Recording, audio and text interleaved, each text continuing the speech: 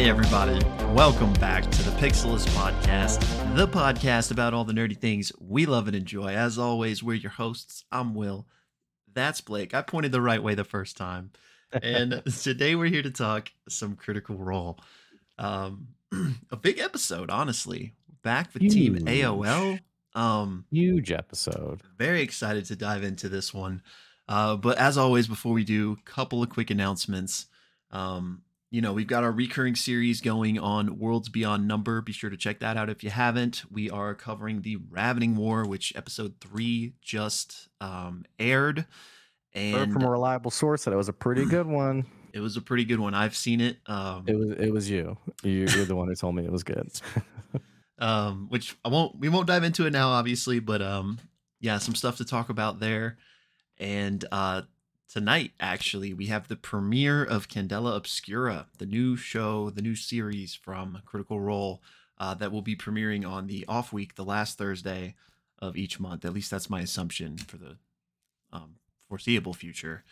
So that starts tonight. They already put out a YouTube quick start guide for those of you who are interested that kind of quickly explains the rules and the rules and kind of the roles and kind of a little bit of the flavor of the game.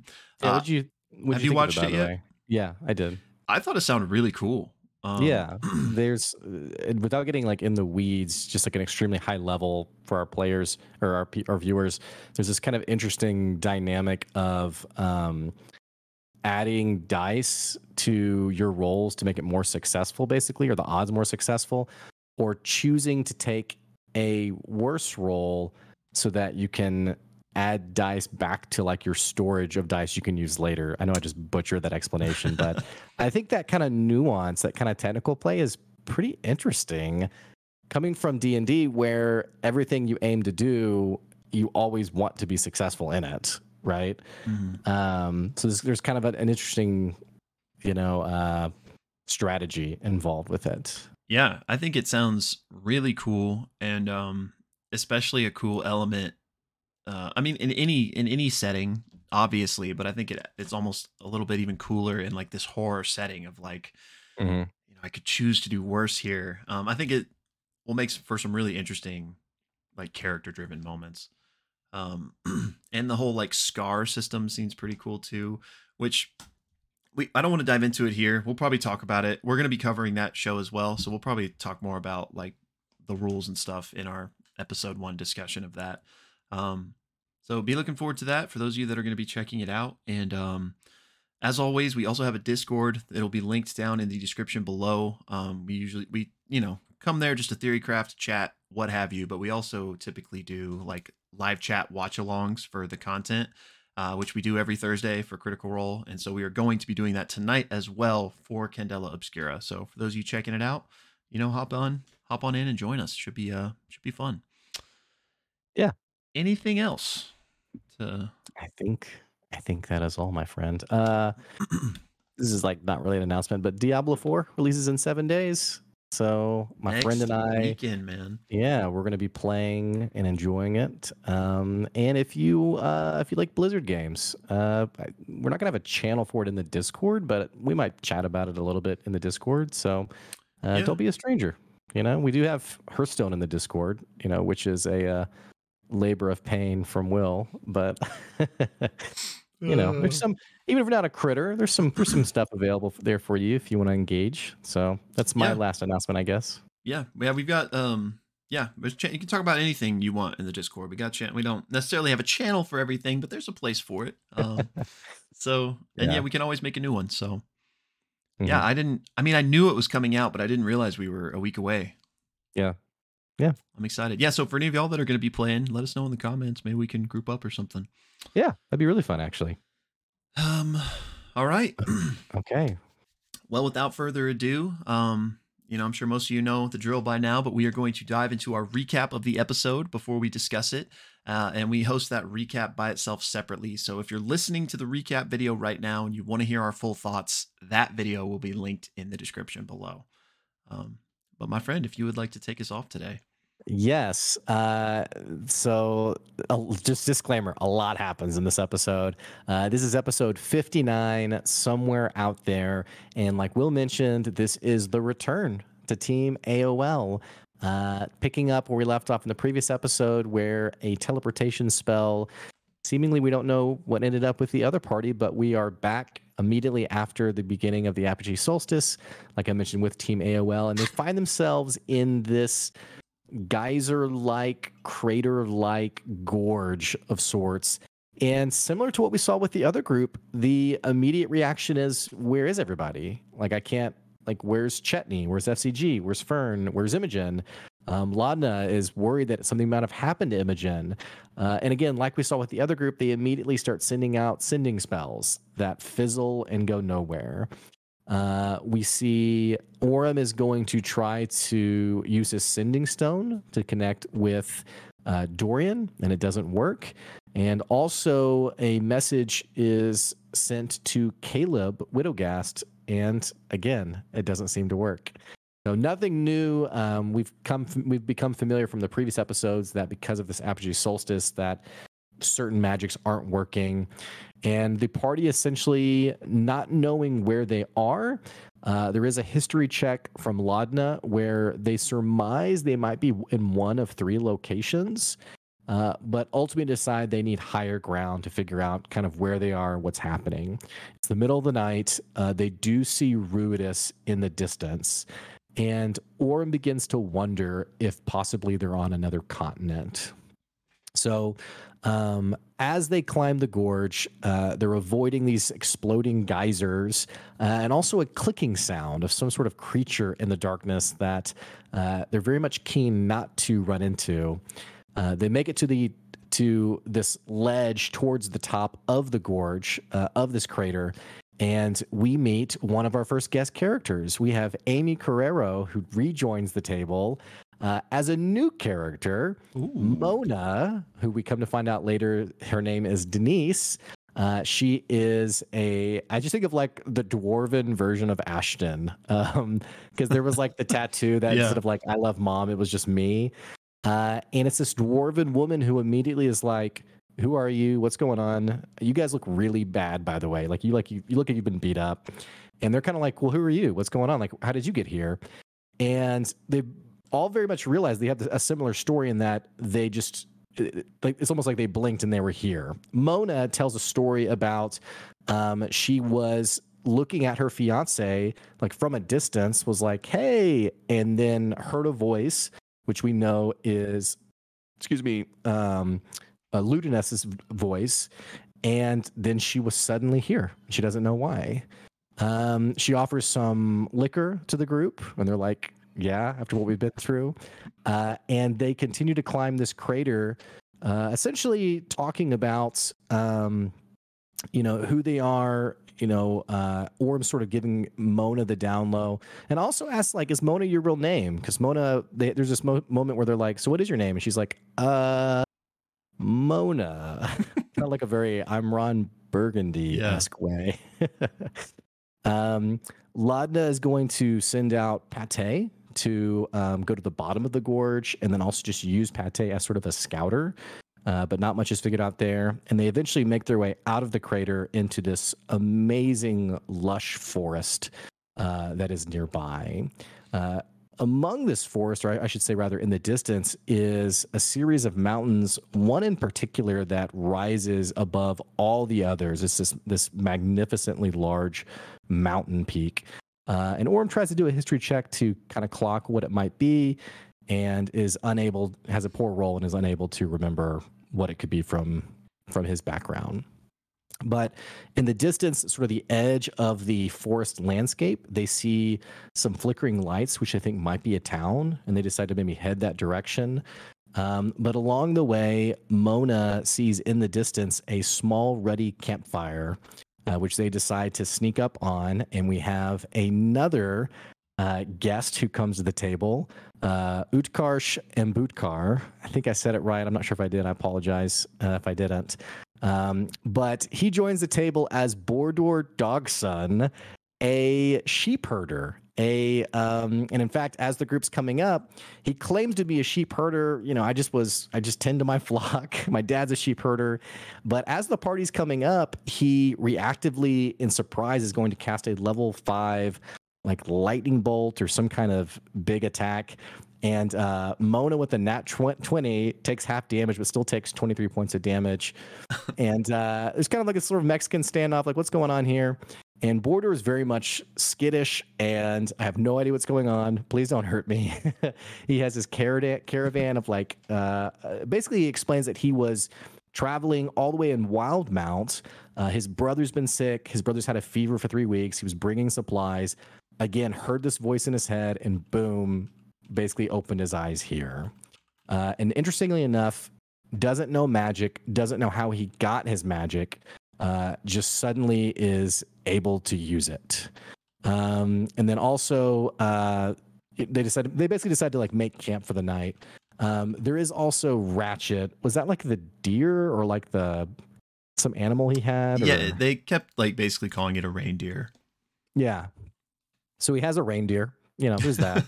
Yeah. Named Ratchet. And they basically decided to make camp. There is this funny moment where they're like, well, do we have any food? And Ashton's like, oh yeah, I'll jump into the hole and get some food. And they forget that a bunch of the mercenaries from their attack at the dig site where the Apogee Solstice was happening, a bunch of dead mercenaries are in the hole. And so they start pulling out bodies, which Bordor immediately is like, are you guys bad Who are people? you people? Yeah. He's like, I promise. And Orm gives like a very genuine, very dad-esque, like, hey, we were doing something epic. These are the bad guys. We're the good guys. All this to say, there is another noise coming out from the woods, and we have our third guest character, Emily Axford, who joins the table as Prism. And I'm probably butchering it, but basically, I thought of like kind of like a goth-styled elf. I think from the Shadowfell. Yeah, she kept saying the Shadow Realm, but presumably the Shadowfell. Okay, yeah. And very fun character, immediately comes in with like this clipboard and is like, excuse me, can I get I'm here to collect your thoughts on the Apogee Solstice. And she is with the Cobalt Soul, and apparently is sort of like this junior mage or assistant mage of some kind who has been sent off to gather feedback from the denizens of Exandria on their thoughts of the Apogee Solstice. Ashton's like, it sucks. I give it like a 1 star. Not good. And Prism has also a spell book named Dinios, I think. I think so, yeah.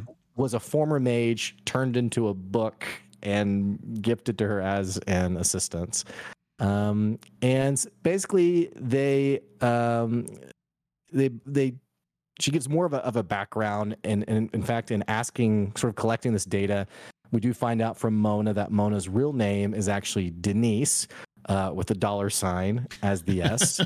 And yeah, I think that's it. I think we break there before we come back to some more things that happen. Am I forgetting any other details?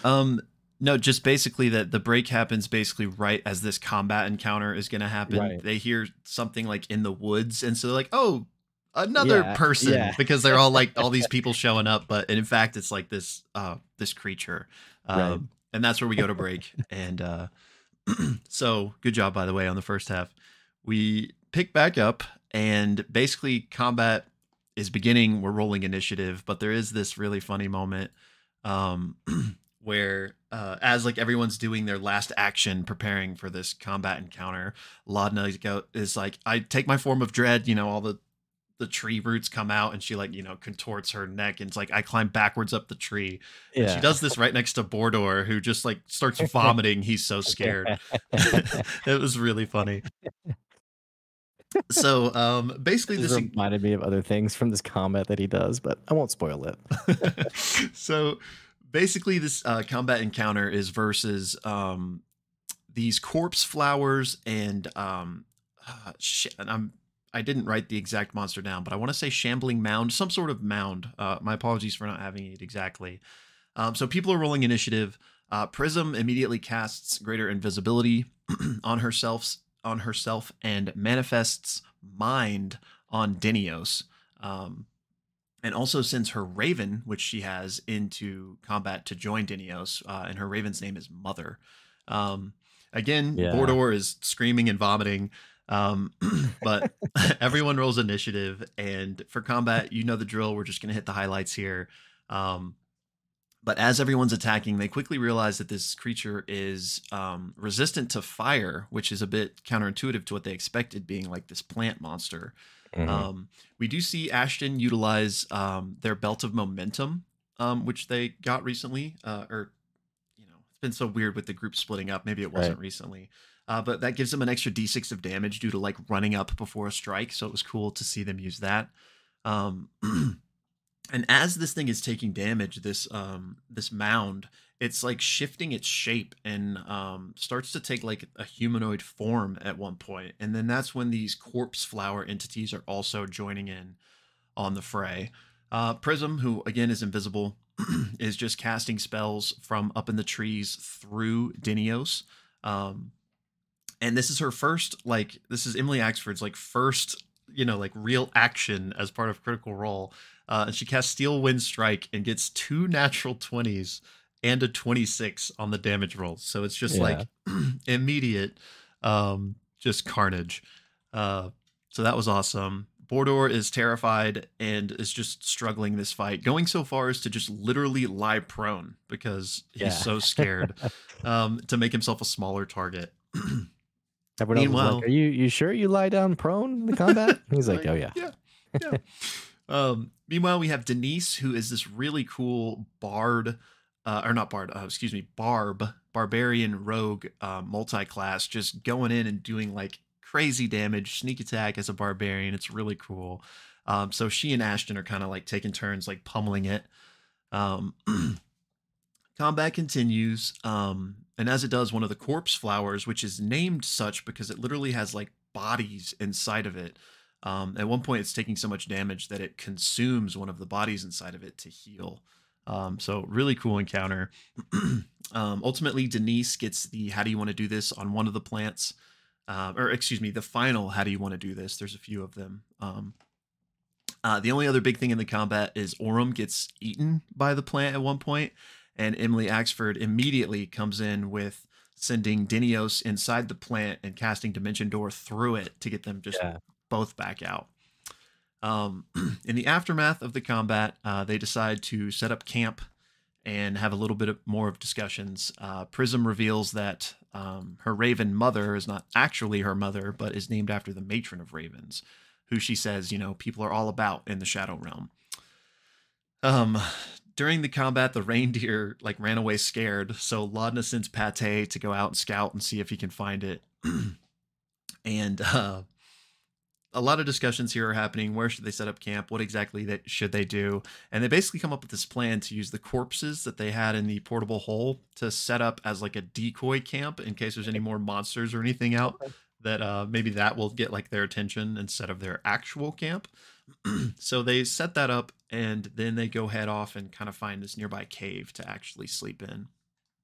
And once they're in there, the members of Bell's Hells basically catch up all of these new people on just what's been happening with them, with Ruidus, with the Apogee Solstice, and how this teleportation thing happened.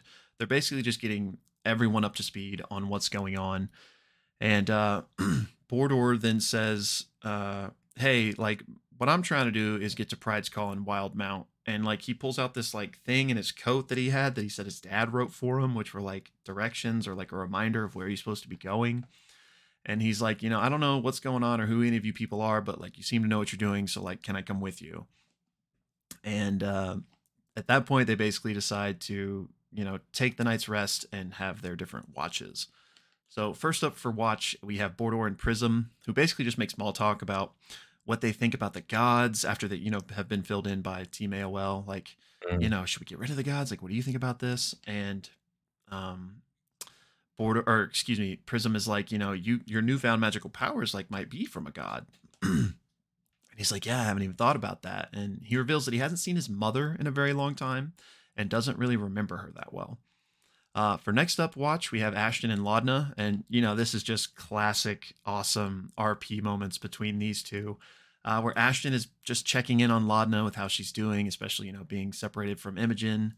And, she's just compartmentalizing hard so that she doesn't break. And Ashton's like, you know what? You don't have to. Like, you can talk to me. And she says, well, if I don't, like, I'm just gonna break and cry. And, he comforts her and says, no matter what, we're gonna get them back, whatever it takes. Like, you don't leave Yeah. anyone behind. Finally, we have Denise and Orym on the third watch. And Denise reveals a little bit about herself, saying that, she got this box item from Gilmore, the same Gilmore that Orym is familiar with.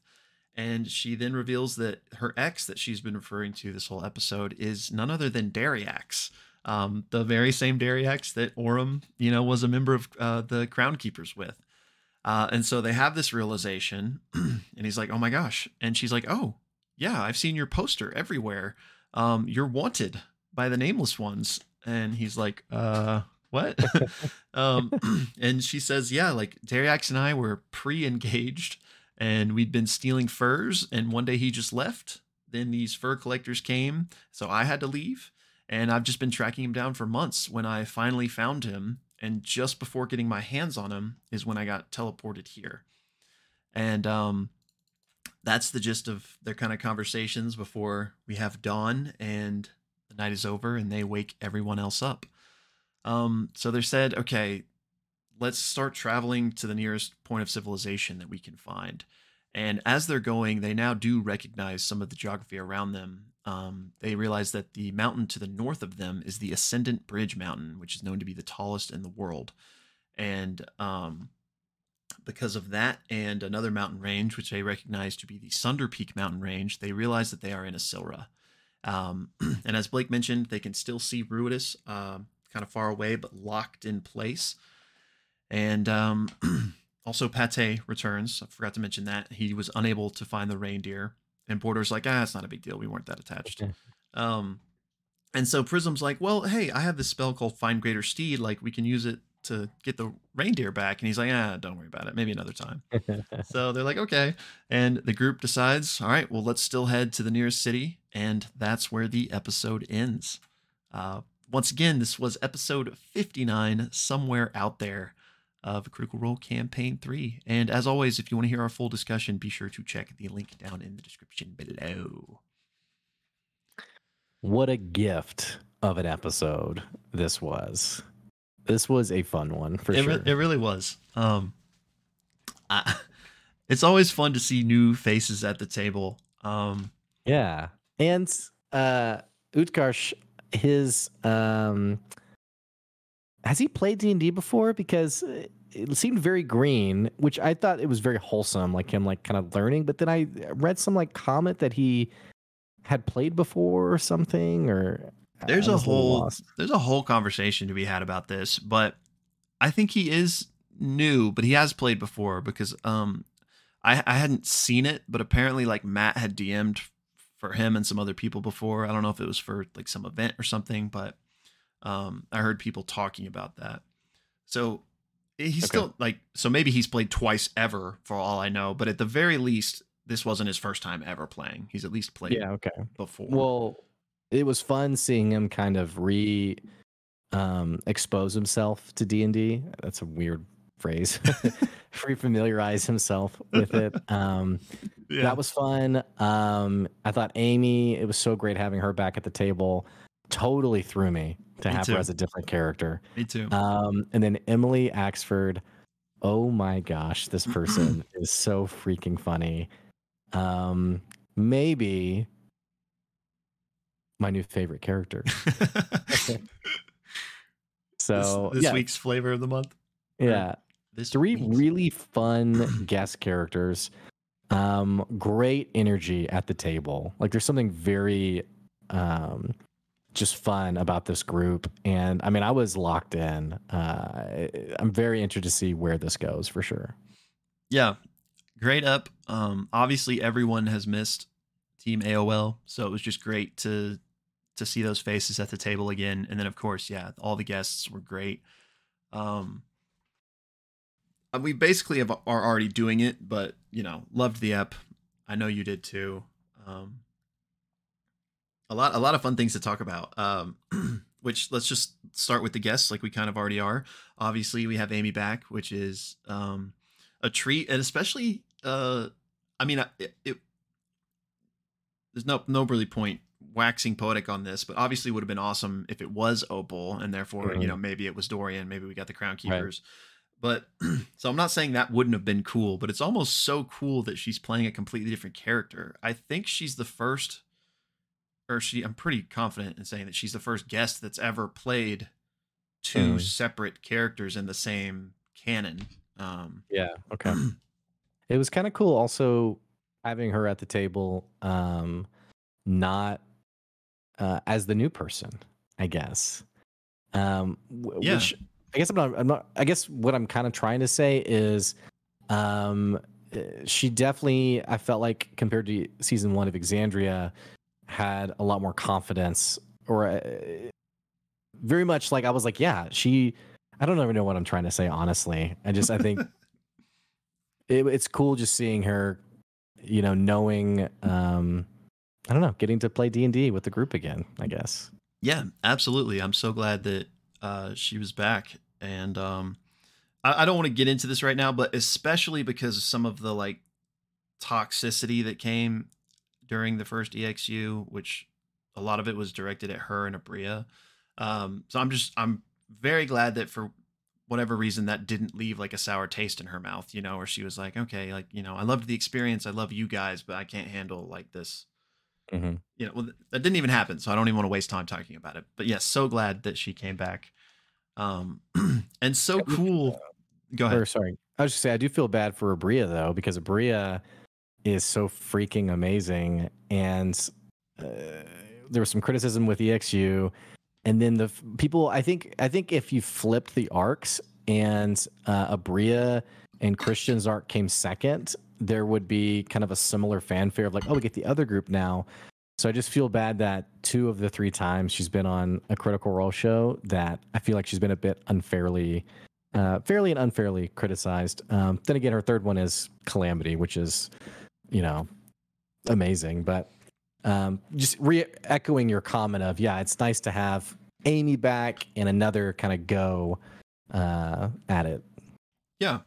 And I didn't I don't I won't touch on that. We'll just we'll just Yeah, keep it yeah, moving. But yeah, sure. Abria is freaking amazing and doesn't deserve any of the hate. I wasn't seeing too much of it this time around for her No, personally, aside from no, just yeah, people in general being like, when are we getting the other group? yeah, yeah, Um yeah. Right. but and just cool, again, like I already said, that she's playing a new character, but so cool that it's one still kind of deeply ingrained with like Dariax and these story threads that were already happening, and it just makes me so curious about like behind the scenes the conversations she had with Matt, which Yeah, obviously as the DM but also Dariax. um I'm just really curious like how they came together for this, because for those of you mhm. that aren't aware, obviously Dariax is from EXU. um but more than that, during the pandemic, when they had kind of paused production on the show, they launched this side content called Narrative Telephone, which they were able to do like from each of their homes safely. And um, because of that, we eventually got a Narrative Telephone episode where Amy guested, and she kind of fleshed out this character of Denise, kind of as just like a joke in this Narrative Telephone episode. But now, like, that character is canon, and it's like the character, it's the same version of Denise she's playing here. So if you haven't, Yeah, I need to go back and watch that. yeah, definitely go check that out if you guys haven't. It's just a it's just a good fun time, good concept. Yeah. But yeah, so I'm just curious about. Okay, well, actually, I'm gonna pause there and talk about the other two guests before we dive into like specifics on the episode. Utkarsh, I think is great. I know a lot of people recognized him from the movie Pitch Perfect, which I've seen, but he didn't ping for me immediately. Never But saw it. I know he also has a show called Ghosts that I think's on right now. Also haven't seen it. Mhm. But he's hilarious. Yeah, I it love was really fun. I love the character he's playing, which again, I want to have a deeper discussion on Yeah. like what is him being genuinely new versus perhaps role Right. play. Right. Um, and then Emily Axford. Blake and I are we haven't really seen D20. We're watching The Ravening War right now, but that's our kind of first experience with D20. So we weren't familiar with Emily Axford, but that is a name I have heard over and over and over for the past couple of years. Just hearing about like her accolades and the legend of uh, Emily and how she like just terrorizes GMs, but like in a good way. And I've seen a couple of clips of like Brennan reacting, and obviously I don't have the full context, but it's just so cool to actually see her on Critical Role. I know this was a lot of people's like dream guest to show up. And at the start of the episode, they announced the Zelda one shot, which she was going to be a part of. So I know, like in the Discord, a lot of people were like, "Oh my gosh, we finally get Emily Axford at CR." And then so when she actually walked in to be part of Yeah. the main campaign, everyone was freaking out. Um, and even in just this short sample Yeah. size we have of her, like I get it. Like she's a fantastic actress. And also is so like quick and Witty. strategic with Extremely witty. not only like character moments, but like with combat as Yeah. well. Yeah. So I'm very excited to see kind of more of her. Yeah, I didn't know anything about her. I didn't know any of I didn't know her reputation preceded her. I Yeah. definitely see why though. She was amazing from the moment she came on to the came to the table. Very funny, very witty. Um, yeah, I'm really excited. And then also her conversation with Bordor. I mean, the two of them not main characters, and then over the campfire during their watch, just kind of a nice little deeper moment. I just thought that was kind of cool too. Like here's two guest characters who are Yeah. already sort of like confidently, just having this Yeah. conversation. I just thought that was cool. Just So immediately kind of thrust into the spotlight. yeah, Um, yeah, same here. yep. So yeah, I'm excited to see where this goes. I'm curious if we're going to get a similar length of time with them as we did with Mhm. the former group. That would be like roughly my expectation, but I guess Yeah. especially since it's the second and final one, really anything could be on the table. So we got 7 episodes from the previous group, right? So we've had one, Something like that. 2, 3, 4, 5, 6. So it could be coming back in mid to late July if that's a similar timeline, I guess. Yeah, Um, yeah, I'm excited to see where this goes. I'm excited for Candela Obscura tonight, me too. but I was bummed we only got one little taste before we went to a break Yeah. from them. But yeah, maybe let's start like big picture from this episode. So we know they're in Asilra. Mhm. We know seemingly ported away like the other group. Same issues with like sending spells and what have you. We got a couple of new details. I don't know if we got the detail of other people hearing Ludinus's voice. Yeah. And other people being randomly teleported. Right. And not just teleported from the site, but being Right. teleported. Bordor was all the way in Wildmount and got teleported across the world, basically. What's going on there? Are these Rudisborn? Like, is it possible the other group just didn't happen to run into another Rudisborn? I mean, what's happening? I don't know. This was one of my biggest questions for what was going on because, yeah, it's very strange. Rudisborn was one of my first thoughts too. It would at least make sense. Maybe those types of people were affected differently. One interesting potential piece of information is that it seems like Prism was teleporting anyway.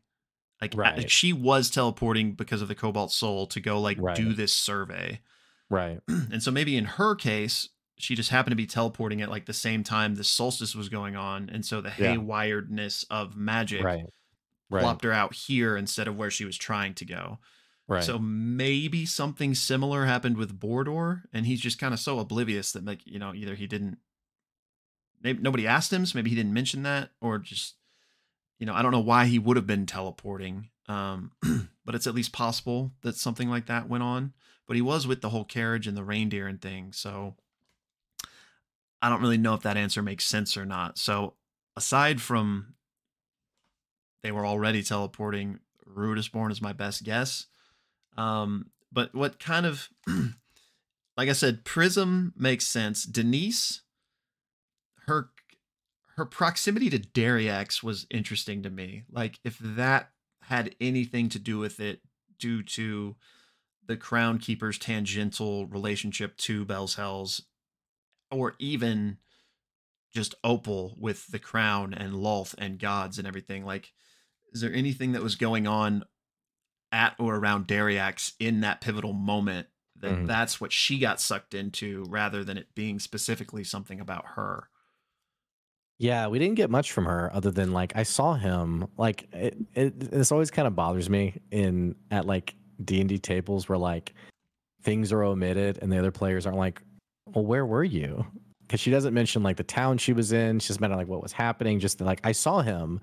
So it's kind of like purposely vague, but it seems like we might get into their conversation later on where we get some of that context, or maybe they've purposely kept it out because maybe they're going to revisit the Crown Keepers again, for like another side story, and they're not quite sure where would they be or what would be happening. But I think you make an interesting point that she is so, what's the whole 6 degrees from Kevin Bacon, whatever. Yeah, 6 degrees um, of separation. yeah, yeah. It is very interesting though that she is so closely. The connections are so short to get to connect the two of them together. Yeah, and she did actually mention where she was, but I don't know if it was such like Mm, in conversation that I couldn't tell if it was just Amy like yes anding. You know what I mean by that? yeah. Was it Uh, Amon? no, it was Zephra, because Oh, I thought she Orem was just like saying she had been there. see that, so that's possible because it was such like in flow that it was hard to exactly determine her Okay. meaning. But like I guess Orem said he was from Zephra, and she was like, yeah, that's where I was, because like implying Okay. that's where Yeah. Dariax was. But I don't have Yeah. like extreme confidence in that, like saying that, okay, yeah, she was definitely there, because it Okay. could be several different reasons why like it just came off that way, but maybe that's not No, really what she that meant. does make more sense though, because I was thinking she was just making conversation on like places she's been, and that does track much better. Um, by the way, the two of them had an awesome conversation, and this is kind of what Mhm. I was trying to when I was fumbling earlier about Amy being at the table. The way she navigated the conversation with Orem, I thought just felt like there was some comment where she was like, um, about her being like secretly romantic or something. That Orem said something, and she was like, "Oh yeah, you are too. I can tell," or something. Yeah. It was just like a very sweet conversation, but also very witty and quick. Witty is maybe not the right word, but they played off each other very well, I Yeah. thought. Um, all that to say, yeah, I didn't put that together with Zephyra, but that makes more sense in hindsight. Which Which also, sorry, um, we know from the start of this campaign that were they left in Zephyra, or we know sa- Dariac stayed behind with Opal, right. but where were they? Well, like a whole year had passed, and now even longer, with however long Right. the events of campaign 3 have been. But I think Orm said a few months. yeah, at the end of EXU Prime, they weren't in Zephyra. Right. So yeah, I don't know. I wonder why they would be there, especially since Orem is not there, like not with them. Like he's their connection to Zephyra. Well, I going back to episode 1, I can't remember if the phrasing was they all went to Zephyra. Keyleth sort of gave this mission to Orm and Fern. And then there's a specific data point where Matt basically says Dariax has chosen to stay behind with Opal. So that would make sense, them being in Zephyra. They just stayed there. Yeah, if that's where they had originally gone. Yeah, well, we know they at least went, so it's at least, plausible. And I guess it's just as easy that they could have gone back for whatever reason. Maybe because they knew, maybe they felt safe there because of Aurum and because the Tempest, even though Keyleth's not there, but they maybe wouldn't have known that. And yeah, I don't know. There's also the whole aspect of the secret like residuum production there. So like maybe that for whatever reason is tied into whatever the Crown Keepers were doing. But yeah, so again, I don't even know if we can like take it to the bank that she actually was in Zephyra, but I think with close surety we can. That you saying that checks the box for me. Okay, so that's Denise. Bordor. This Bordor seemingly well-to-do, well-meaning yet not proficient in battle character, sheep herder, who has seemingly developed magical affinity, an affinity of sorts. Let's talk about this, because I think you said you're wondering how much I don't know what's going is authentic here. I feel like there's several possibilities. One, he just is a farmer and he's just having the worst day of his life and just teleported here, has powers now for some reason, maybe Ruin is born or something like that. So there's basically option A is he's telling the truth and he is just kind of this I don't know what's happening to me. Option 2 is he's like it's an act. And I don't know what the purpose of that would be. I'm not saying he's like secretly a bad guy or like secretly like part of the Ruby Vanguard or something, but like it's an act for whatever reason, and he is way more in tune and capable than he's letting on. But what's interesting is I think Aurum made it like a nat 20 insight check on something he said. I think it was that his powers were new. Which, it's at least possible that the man has a crazy deception and the nat 20 like wasn't enough, or it could just be that maybe the powers are new, but he still is putting on an act and is not being earnest with who he actually is. I don't know if this was a Reddit comment, so I apologize for not attributing this, because I don't remember if it was a Reddit comment or if it was actually someone in the show, but there was a comment made about, actually this would have been not in the show now in hindsight, but how this solstice, since it seems to be like loosing certain enchantments and things like that, like maybe Bordor had like latent magical energies that he or his family were unable to tap into until this moment has now occurred, and now like this magical power has sort of been unleashed. And again, I'm sorry, I can't attribute that. It was like I was scanning, but I saw it and was like, ooh, I like that. Like the Elder on Namek, like unlocking Gohan's potential. I never saw it. Sorry. Oh, you are such a liar. You know exactly what I'm talking about. Yeah. Yeah. So, yeah, could be. And here's where we're going to the deep end with this third. There's a third option. There's a third option. I can always know when you Pepe Sylvia, it's going to be a good ride. And this one stems from, I don't know why, but his energy. So not even necessarily like the characters being necessarily too similar, but just like the energy of this character reminded me of another guest character from Campaign 1. Lionel Gayhart, who was played by John Heder, Napoleon Dynamite. That's cool. Yeah. So he guested in Campaign 1, and they just have like a similar kind of energy, and so I started thinking about it, and without getting too in the weeds on it, Lionel Gayhart was this totem barbarian, and his like totem animal was a duck, and so there was this kind of like funny fan theory just because of how he acted and stuff that were like, is Lionel like a duck that was transformed into a human? And like that's like why his personality is so like the way it is. Um and so I'm wondering if Bordor is like a dog that was transformed into a human for some reason. Like his last name is Dogson, and he made a big to do True. about like my dad's not a dog. Like Oh my my gosh, dad's not a dog. I'm having this moment. And what are great sheep herders?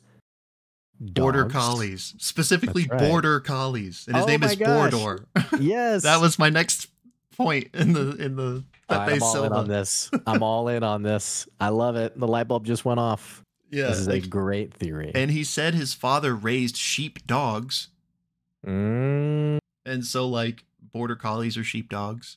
Like, I don't know. I know it's kind of off the Bordor wall, dog son. This is nuts, dude. This is nuts enough to be true. and then this is like the weakest. These are all kind of a stretch, but this is like the weakest point is the fact that his brother's sick and he's traveling to wherever the Pride's Inn or Pride's Call or something in Wildmount, and he has like his note written so he like doesn't forget or whatever. Like what adult human needs like a remind like Bro. And so it made me Bro. think of Will. Balto, Balto. the dog that had to go on like the Yes. mission to get the medicine. Like Yes.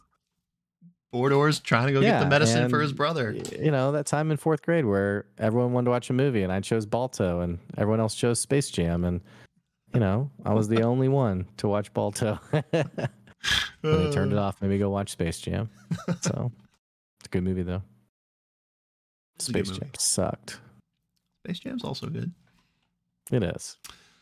But, bro, the whole knock on the directions, I know who I'm talking to. No, I'm terrible at directions, but I don't know. I don't know.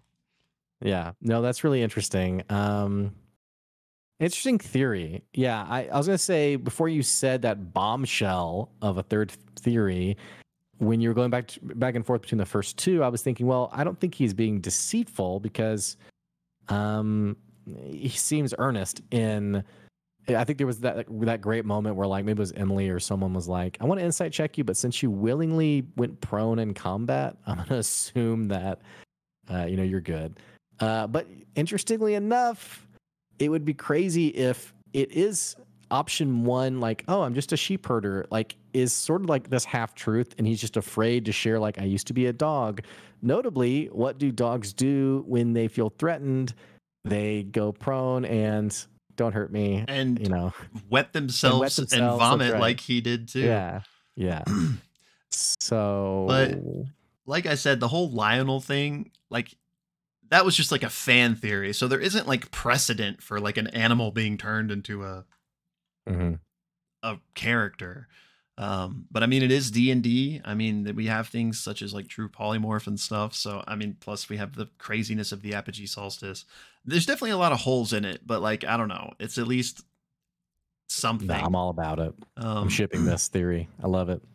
Which, yeah, I don't know. I don't know. I don't know why he would have powers. I don't know why he has spell. Well, maybe he was a caster and got, like you said, polymorphed. His whole family got polymorphed into dogs or something, and he's back to his true form that maybe he hasn't ever, Skinny hasn't ever walked in before. I don't know. Maybe his family were powerful casters that made an enemy of someone cursed or something. Yeah. People can be werewolves. They can be, a flock of dogs. So, or as my wife did in our session last night with conjure animals, she conjured I don't know if it's called a flock, but we called them a flock of rabbits.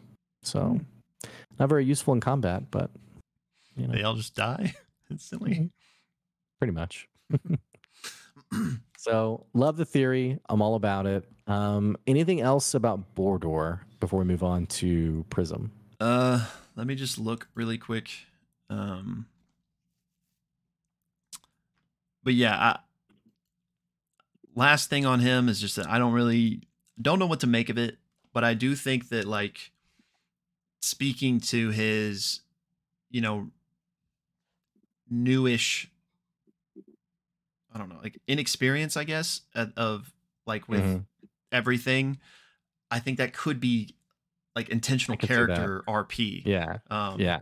but it's hard to say if it is. So Yeah. It yeah, definitely sells it better if he also out of character is a bit like, oh yeah, which dice is it? yeah, You know. So moving on to Prism. Like we already mentioned, love Emily. She's great. Prism, who is this mage from the Cobalt Soul, out to collect survey responses.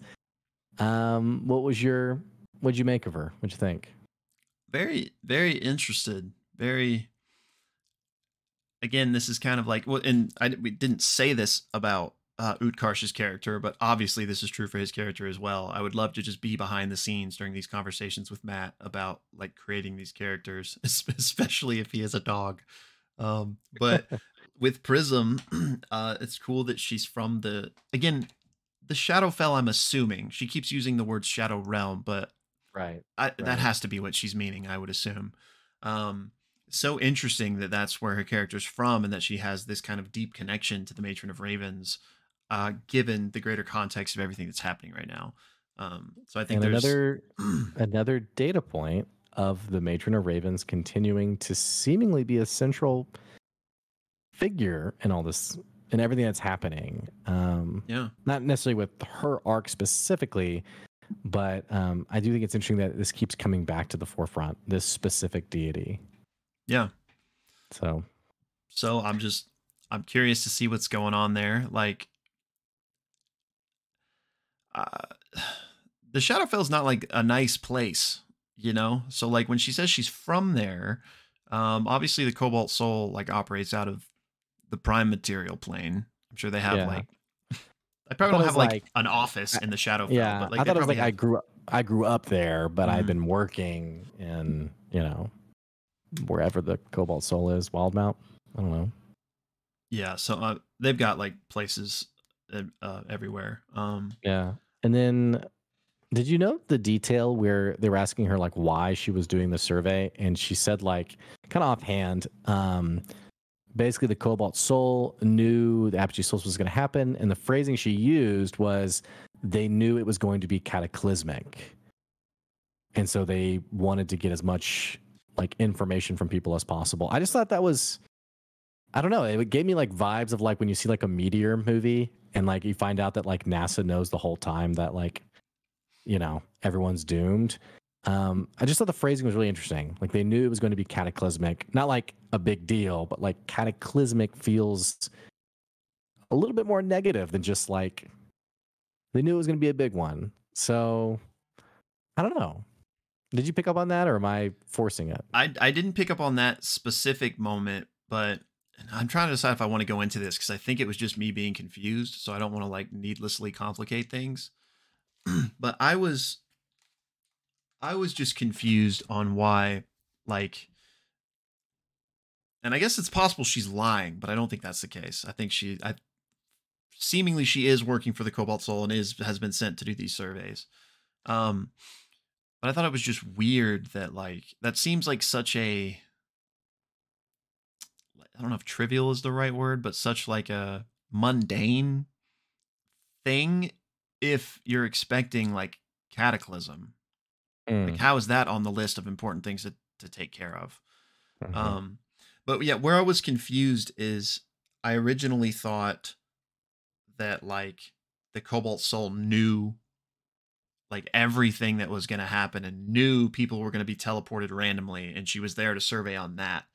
But Yeah, I then, don't think so. yeah, but then it was somebody in the Discord cleared it up to me and was like, no, she was teleporting somewhere to go do the survey, but then this craziness happened and she just ended up here, but like was still just doing what she was gonna be doing Right. wherever she was supposed to be going. And that parsed for me. Um, so then I was able to be like, okay, this makes sense again. But if she said the cataclysm comment, that throws it out of whack for me again. Yeah, and maybe it could have also just been a slip of the tongue from Emily, just trying to say like, yeah, I knew it was going to be a big deal. Yeah. I mean, it So is an apogee solstice, so like it is right, a big right, deal. yeah, right, But we do know that Bo from campaign 2 works for the Cobalt Soul, and she and Caleb were in deep, like they were there, like, so the Cobalt Mhm. Soul knew, at least to some extent, of the scary potential of what was happening, assuming Bo had kept them in the loop enough for them to know that. But at the Who's very least, they would have some inkling. who's the leader of the Cobalt Soul? I don't know if there is like a one above all as far as Yeah, that okay. organization goes. I don't think there is, or if there is, they haven't really been Yeah, okay. on Interesting. screen. Um, so yeah, my best guess would be that they just knew that, one, it's an apogee solstice, and just in general, what that means, that there could be a lot of craziness going on. Two, maybe some of that being flavored by what Bo knew and told them. Um, but yeah, I don't know. Hmm, I don't know. okay. I don't know. Okay. Um, what else about her character? um, Or is there anything else? I mean, basically what we've already said, but just how all those things work together. That, Mhm. she's from the Shadowfell. There's this connection with the Matron of Ravens. Not like, not a connection like as in, she's got a direct line to the Matron, but just that Mm. the Matron's involved with her at all in terms of backstory and whatever. Um, yeah. Again, just the I can't think of a good word for it again, but the triviality of like being a survey taker, which could just be like it could have just been a bit, like a funny, like, this is how I'm Yeah. like, this will be how I introduce, like, this is what the Yeah. Cobalt Soul had me doing, and that might be it. But if there's anything deeper there to what's going on, but finally, her spell book I thought was really cool, Denios, and it Yeah. being like this consciousness of Yeah. an ancient mage or whatever. Yeah. I don't really think there's been any precedent for that type of thing. Yeah, I thought it was like a really cool, like stylistic, creative invention of just like the wizard's class of having their spell book. Um, is it her is it her familiar, because she can cast spells through it, or does that have something to do with like the awakened mind or whatever that she cast at the you beginning? you can cast spells through your familiar. I don't think there's precedent for casting it through your spell book. Um, Well, I mean, isn't the implication that it's like more than her spell book? right. Yes, but I was just saying in general, mechanically, if it is just like the flare version of her spell book. Um,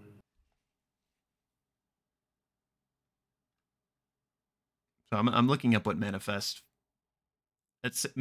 Manifest mind at 6th level. You can conjure forth the mind of your awakened spellbook. As a bonus action, while the book's on your person, you can cause the mind to manifest as a tiny spectral object hovering above. yeah, interesting. Yeah, I don't know. You guys in the comments, let us know because we're not sure. Okay, whenever you cast a wizard spell on your turn, you can cast as if you were in the spectral mind's space. So that's why she was casting through it. So Oh, it's not functionally a familiar. So it was because of that yeah, spell. Okay, that makes sense. yeah. How cool! What a smart player! Like in the moment to like mechanically be like, well, I'm thinking about when Orin got swallowed. mhm, Like how smart it was that she sends the spell book in, Dimension Door, boom, done. yeah. So, Um but yeah, I'm just curious again, maybe it's just really cool ideas and flavors on her part for mhm. the character of her spell book, but I'm just wondering if there's more to uncover Yeah, there. yeah. Are you going to move on from her? Yeah. I wanted to park on Ashton for a second.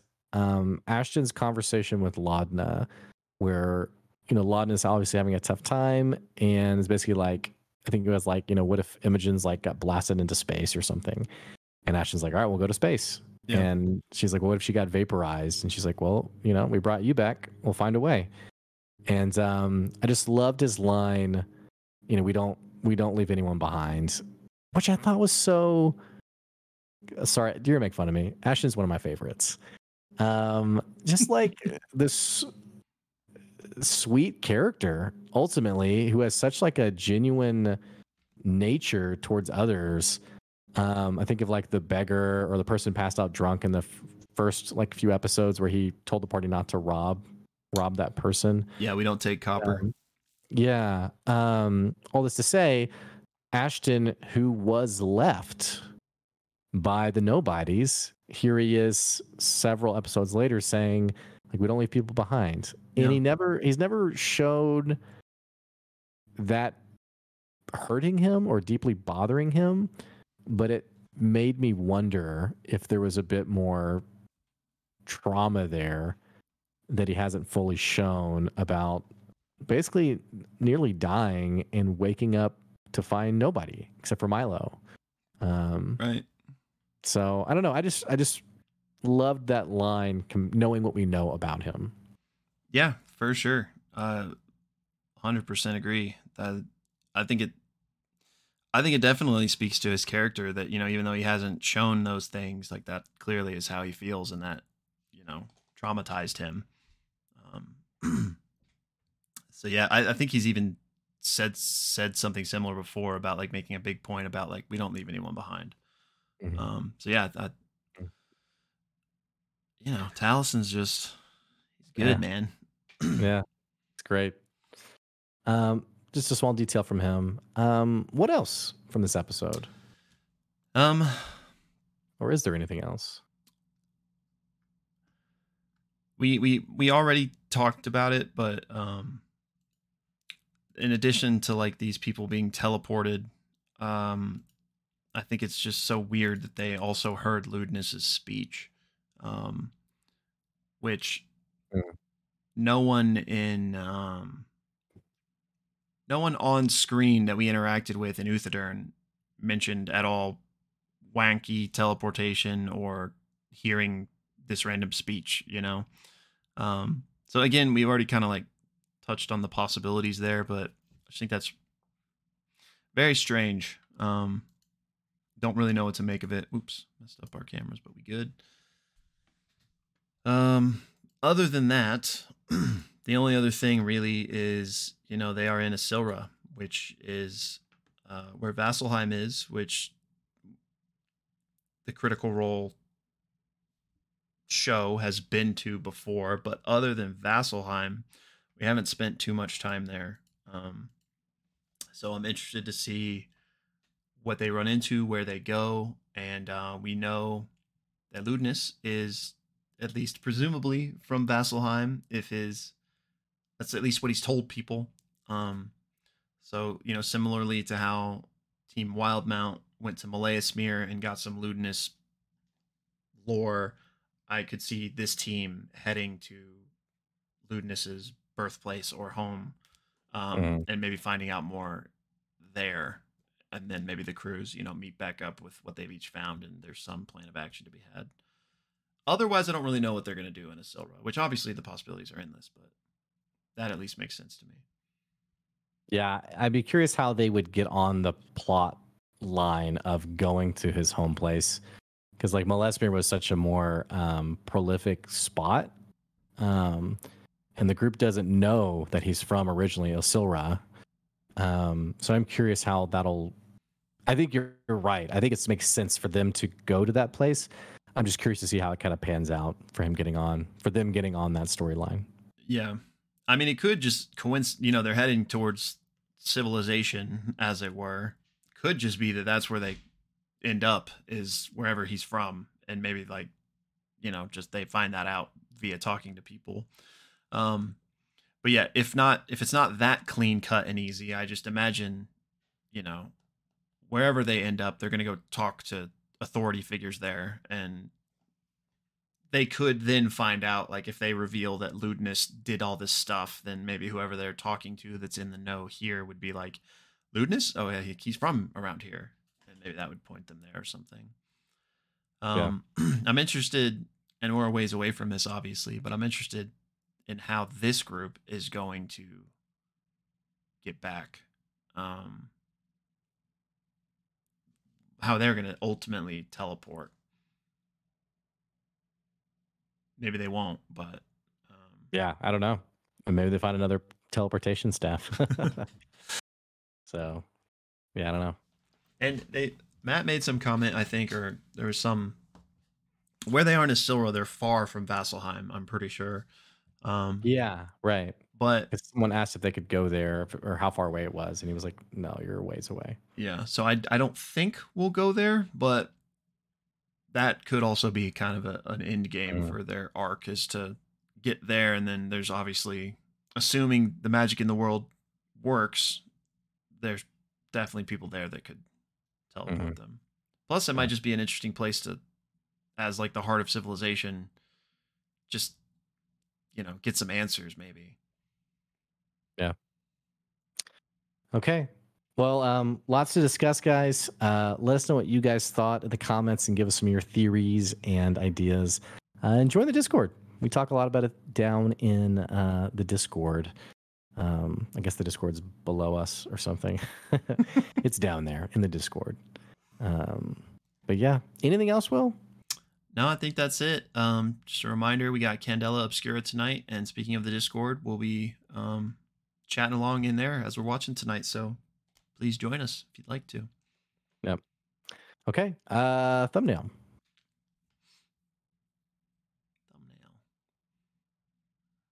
I would say I know this is like generic, but maybe just like hyped or excited because we got Yeah. You do another hype one. new characters Yeah. and stuff like that. Okay, sure. All right. I thought you were gonna. I was like, oh, we're doing props. All right. All right. Well, thank you guys for watching. I guess that's it. Until next time, my friends. See you later.